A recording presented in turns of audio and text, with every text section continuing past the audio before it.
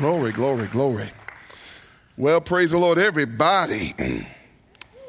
Amen. Glory to God. I'll get it straight together. Amen. God is good, isn't he? All the time, and all the time, God is absolutely good. And so this morning, we were sharing this theme of praying together, prioritizing prayer in every part of our lives. I'm excited about what God is doing in our lives or together as a body, as a family. I believe that God has a plan to get his body back. You didn't hear me yet. He wants his body back. He wants his hands back. He wants his voice back. He wants everything that he has, Brother Rick Algier. He wants it all back because we belong to him. Guess what? Jesus did not tell us to build a church. He said he'd build his church. And when he builds his church, he says, if you give me my body back and let me do what I want to do, you'll see things that eyes haven't seen, ears haven't heard, neither has it entered into the heart of man, that God's going to do a thing that would just blow your mind. How many want to see God just blow our mind? Somebody just give God a praise. Hallelujah. Well, that's what I'm after. I want to see God do things that we can't, that only he can. And so prioritizing prayer in every part of our life is a part of that. And we see this in the life of Nehemiah. Nehemiah, the nation of Israel, had turned away from God over the years after King Solomon was king.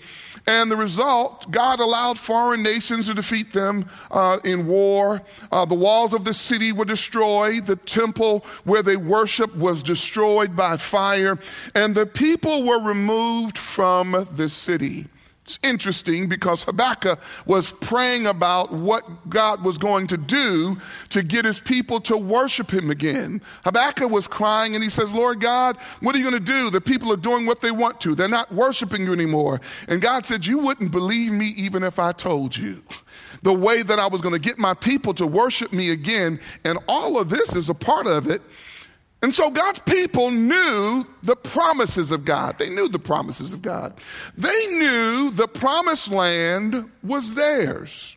They knew the temple was a place of worship. And they knew that if they repented, that God would restore them.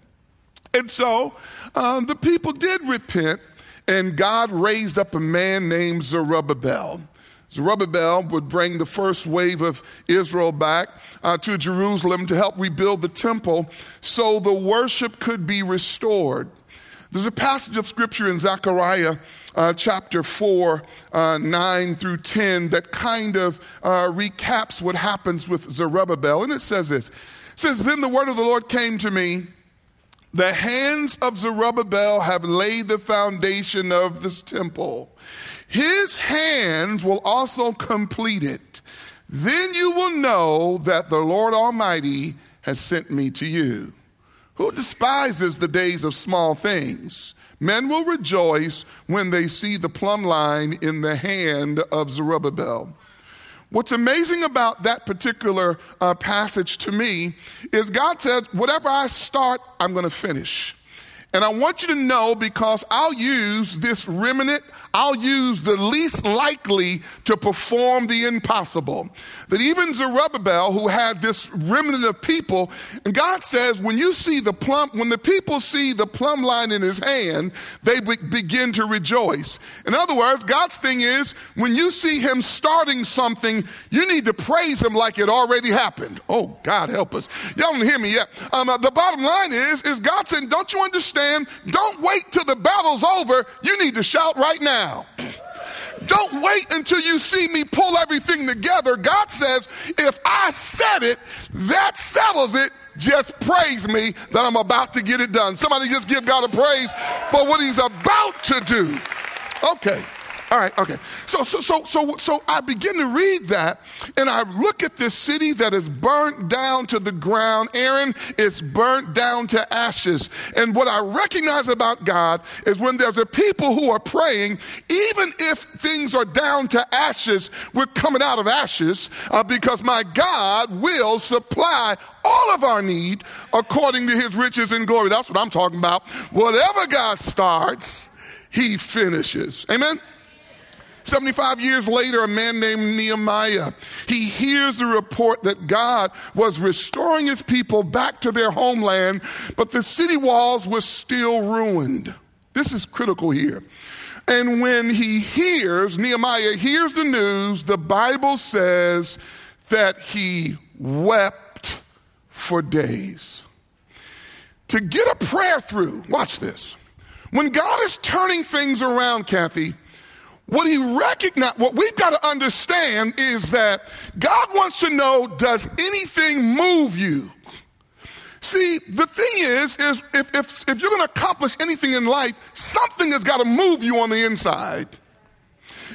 In the world of leadership, and here is Nehemiah, this leader, what moved him was the pain or the disarray that had taken place in this city that was now devastated.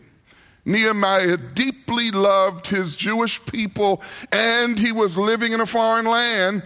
He made up his mind that he would serve God, and at that time he was cupbearer to the king. Again, he was a man of deep prayer. Nehemiah was one who cried out to God, and God used him to accomplish one of the greatest feats in the history of Israel. In their history, nothing like this had ever happened. In 52 years, they rebuilt all of the walls to the city. What an amazing thing.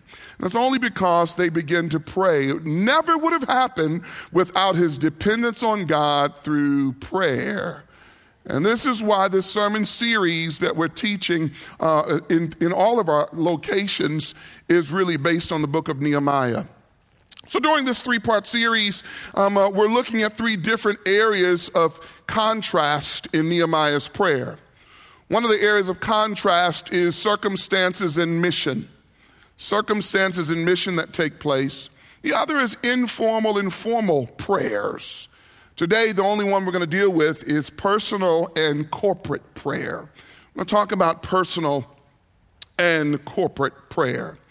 So here, Nehemiah, as we get ready to look at his life, I want to just give us four definitions. Dr. Gideon A. Thompson, he writes a book called Teach Us to Pray, and he just shares four definitions of prayer. The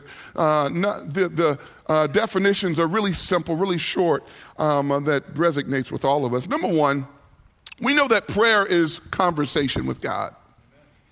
Amen? Prayer is just having a conversation with God. The second thing that prayer is, it's communion with God. And the communion part, it is I'm listening. I'm not just talking to God, but I'm listening to what God is saying to me. The third thing that prayer is warfare. Reason why we have to know that, because as soon as you begin to try to apply the things that God has put on your heart, the things that move you deeply, when you start trying to apply those things, then there will be some resistance. We have an enemy. The Bible says we don't wrestle against flesh and blood, but powers and principalities and spiritual wickedness in the heavenly realm. What I love about one of the things about the prayer ministry, they were reminding us this morning that we are seated in the heavenly realm. So even though there's spiritual warfare, we've got to be reminded of our position in Christ. I'm seated in heavenly places. So the first definition, again, is prayer is talking to God. Prayer is communion with God, which is listening. Prayer is warfare, but prayer is prophetic intercession. And prophetic intercession is simple. It's really God giving me a vision of my place in his plan. And all God wants to do in prophetic intercession, he's saying, I want to give you a vision of your place in his plan. The bottom line is God's thing is, I've already been working. I just want to show you your place in my plan. And that's what we see in Nehemiah. Nehemiah sees his place in God's plan. He's an ordinary leader. Nehemiah is an ordinary dude, right? But he was highly motivated.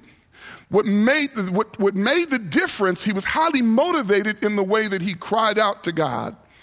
In the world of leadership, there's a contrast or a constant struggle between performance and essence. Performance is what you do, but essence is who you are. It's like covenant kingdom. But what's interesting in the world of leadership, a lot of times people will look and they'll see something that seems like a great performance. Here's what I want to do. It's nothing necessarily that deeply moves them. It's something on the surface, and they want to mimic what they see other people do. That's just performance.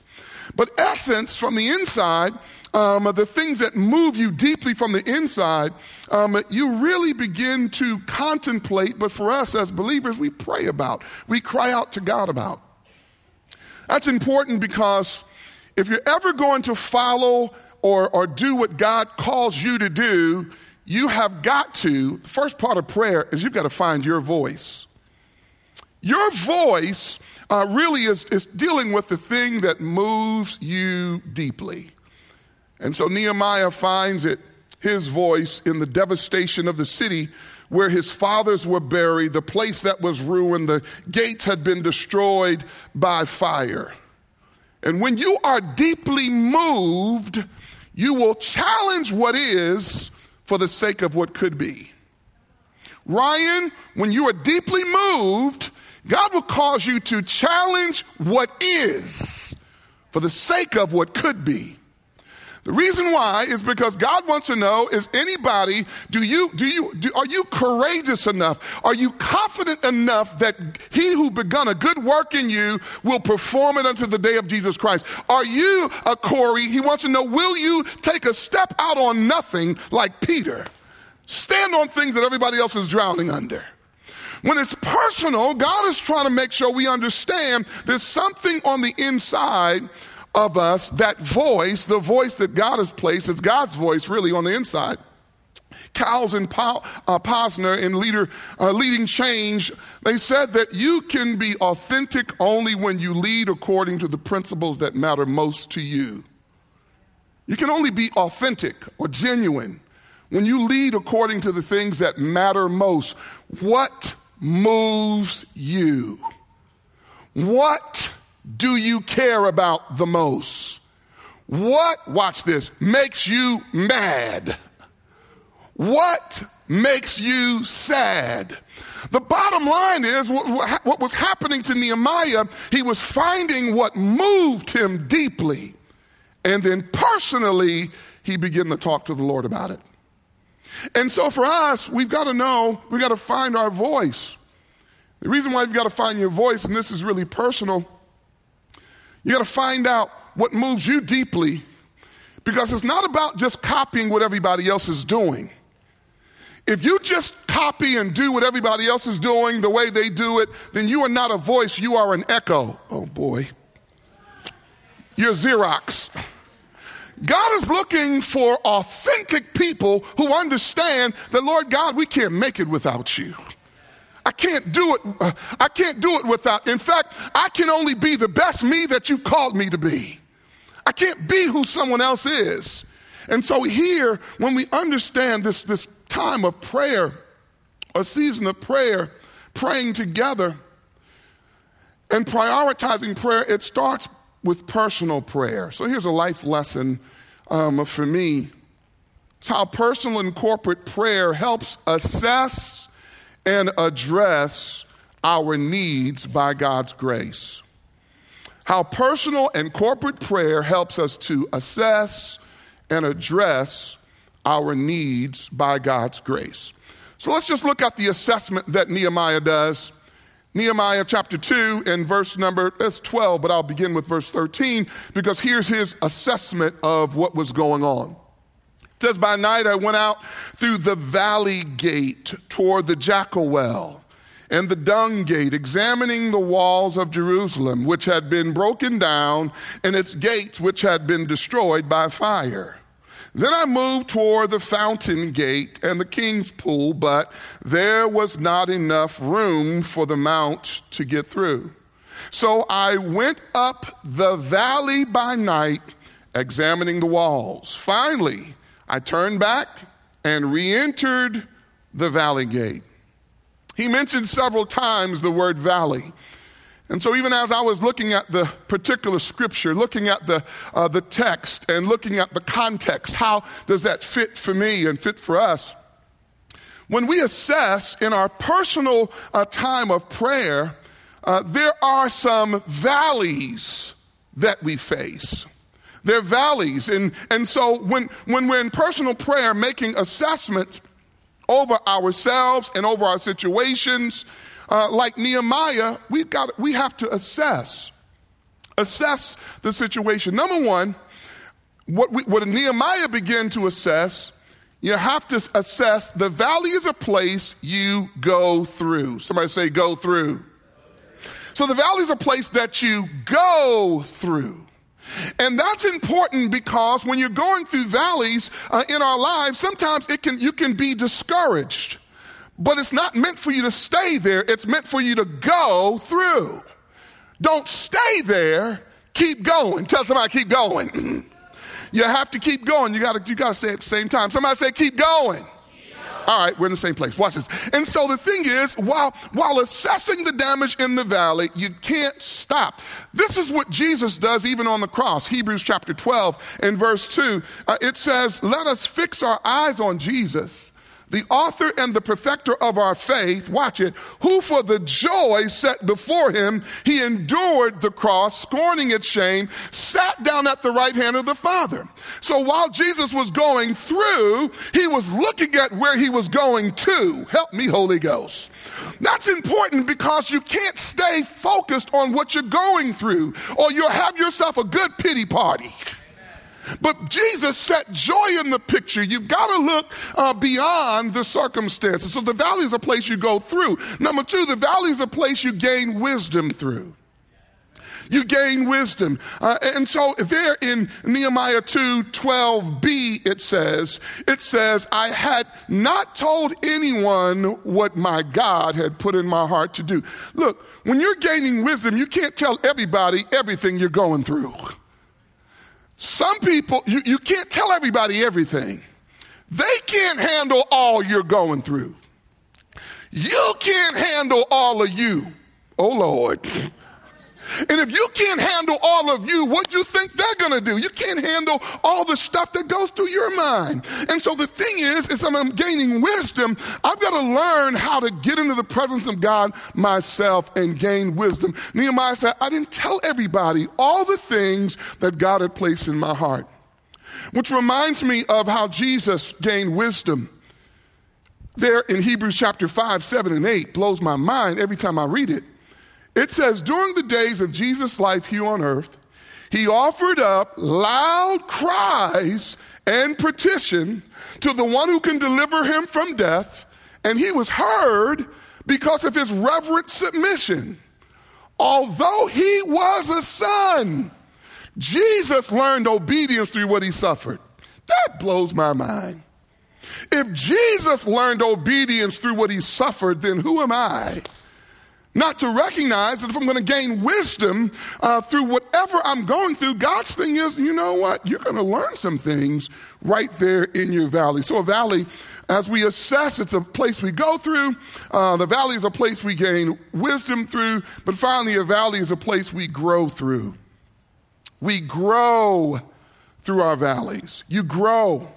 A place that I grow, Nehemiah 2:13, it says, by night I went out through the valley gate toward the jackal well, the dung gate, examining the walls of Jerusalem, which had been broken down, and its gates, which had been destroyed by fire. Man, when you begin to look at a situation, and as you're assessing the situation, bad seems to look worse. That's a heavy burden sometimes. And so he's here, he's assessing. And I begin to think about personally, Lord God, when I'm assessing what's going on in my life, when I'm assessing, Lord, I'm going through this trial, I'm going through this test. What are you showing me? What are you saying to me?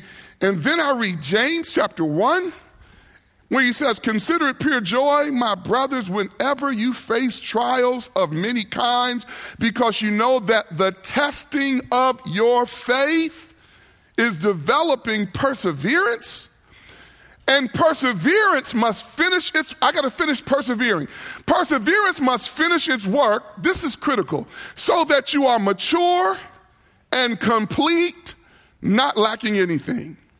And you know what's funny?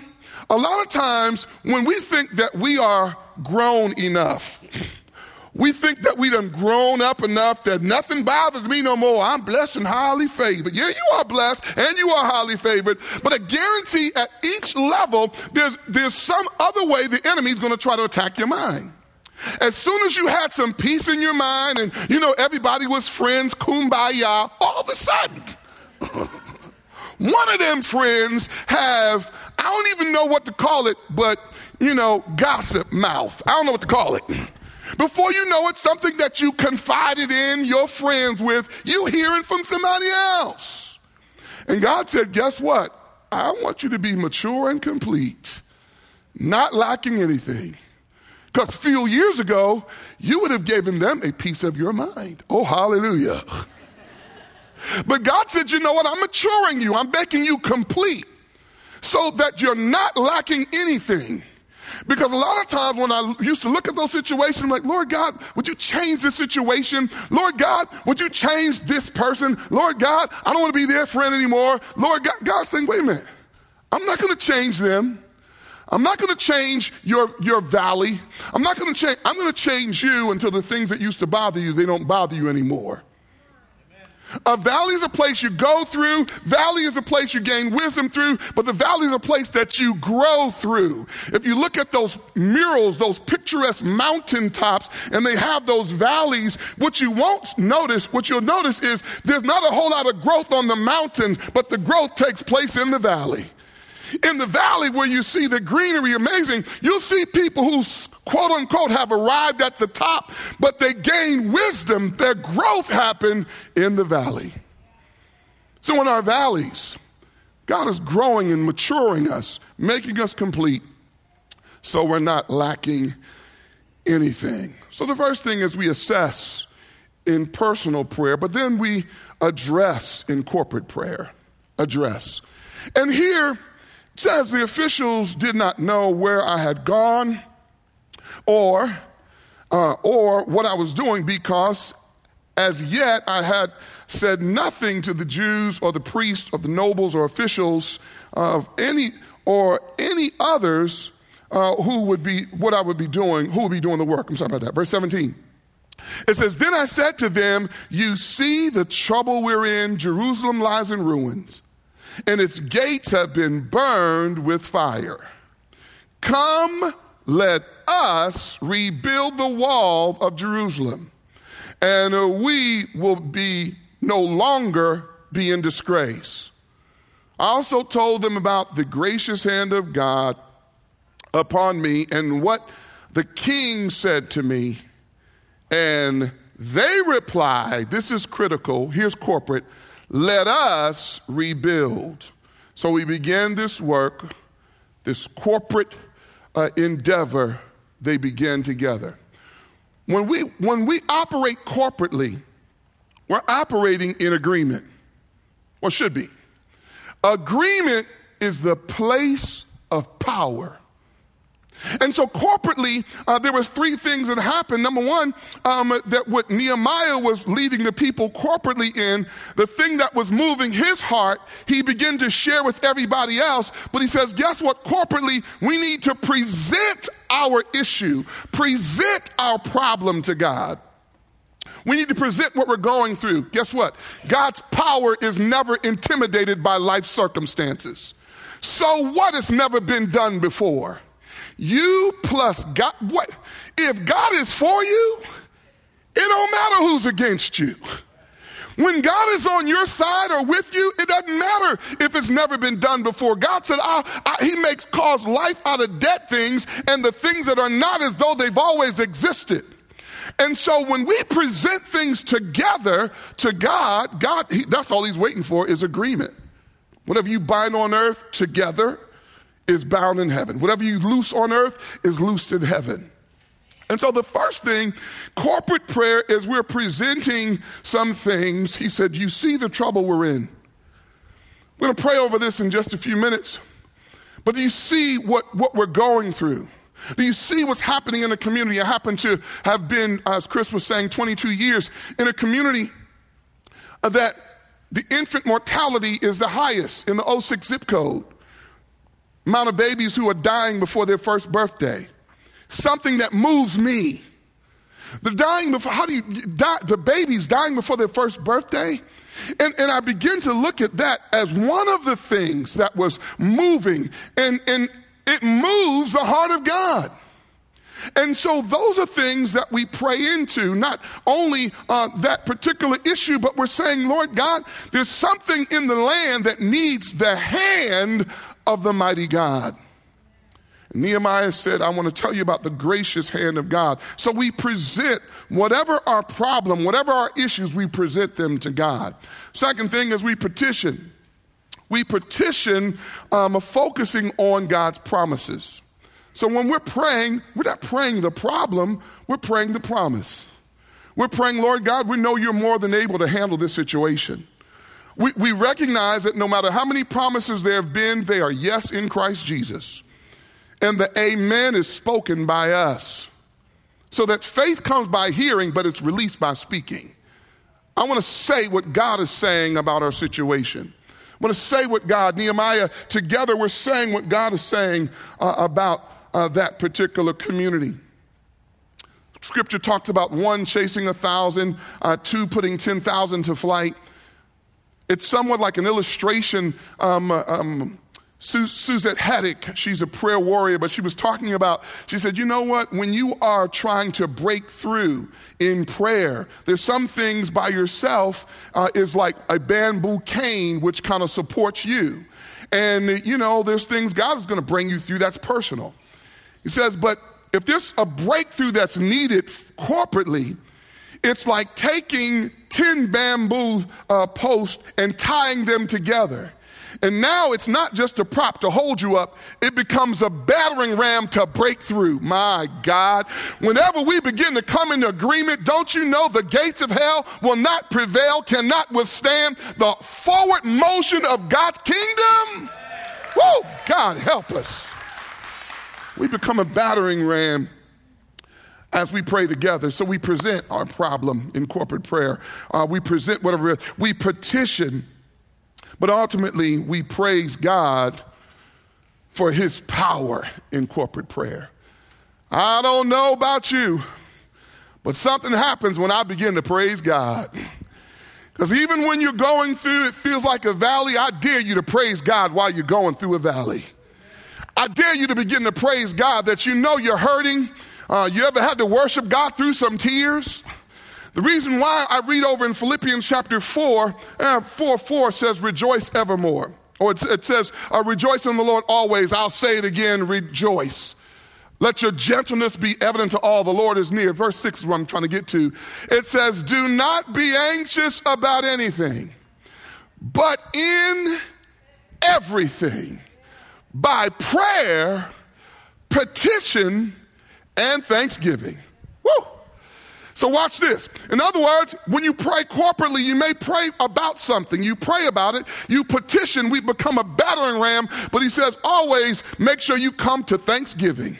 It may be the same thing. The first time I may have been praying, and I can't go through all of the things that happen. There's a lot of things that happen in all of our lives. But, you know, what always goes through my mind is preaching I was 19 years old, preaching my dad's eulogy. It still doesn't make sense to me.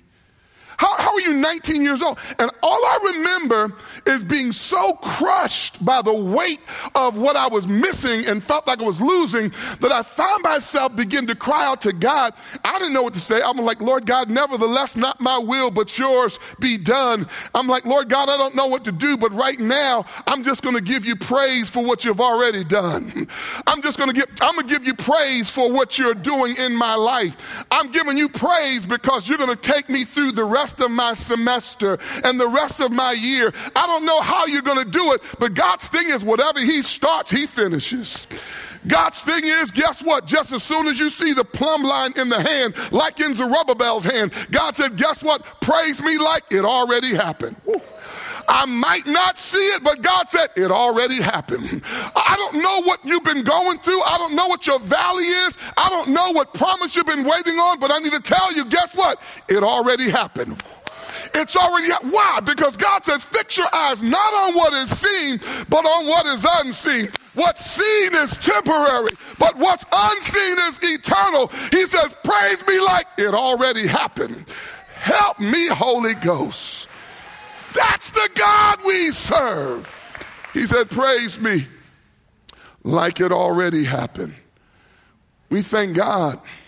And so for just a few moments, we're going to take some time, personal prayer perhaps, but some corporate prayer.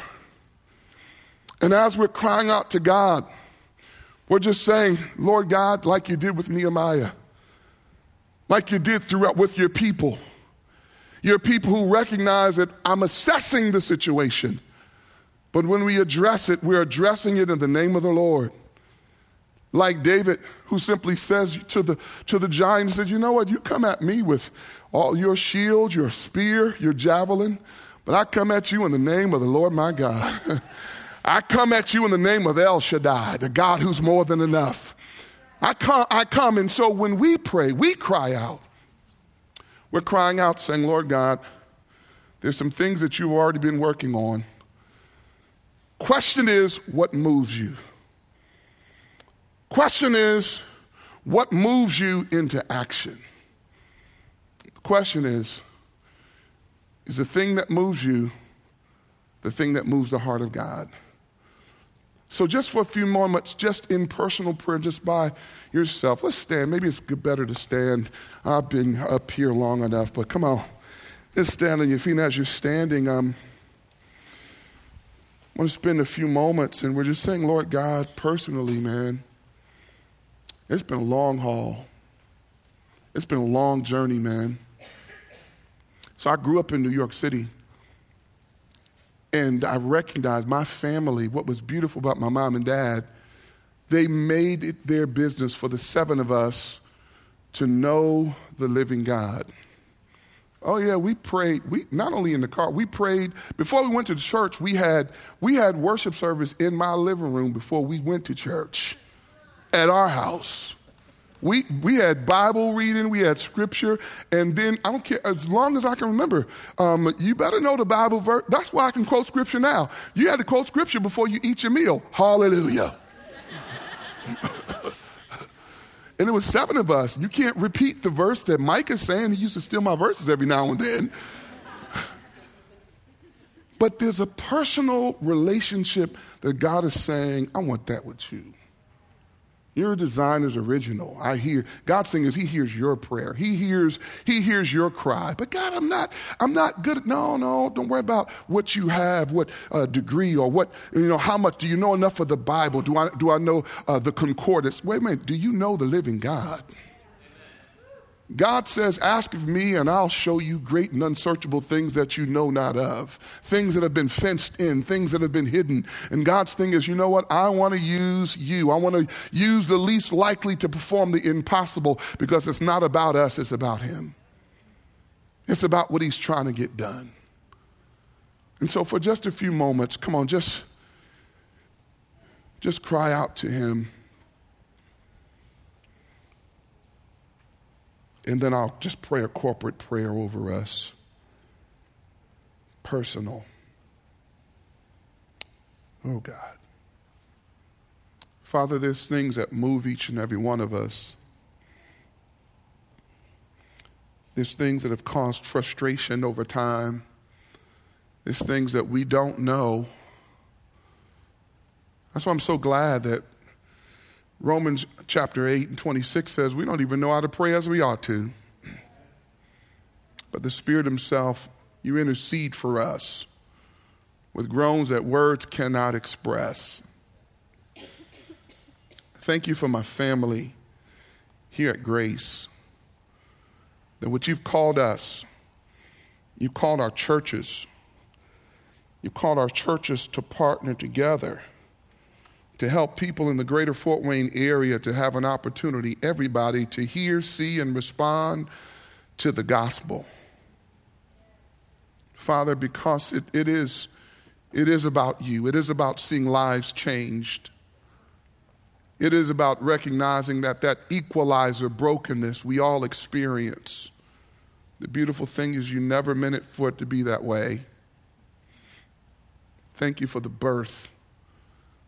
And if any man be in Christ, he's a new creation. Old things are passed away. Behold, all things have become new. Corporately, we look to you for that.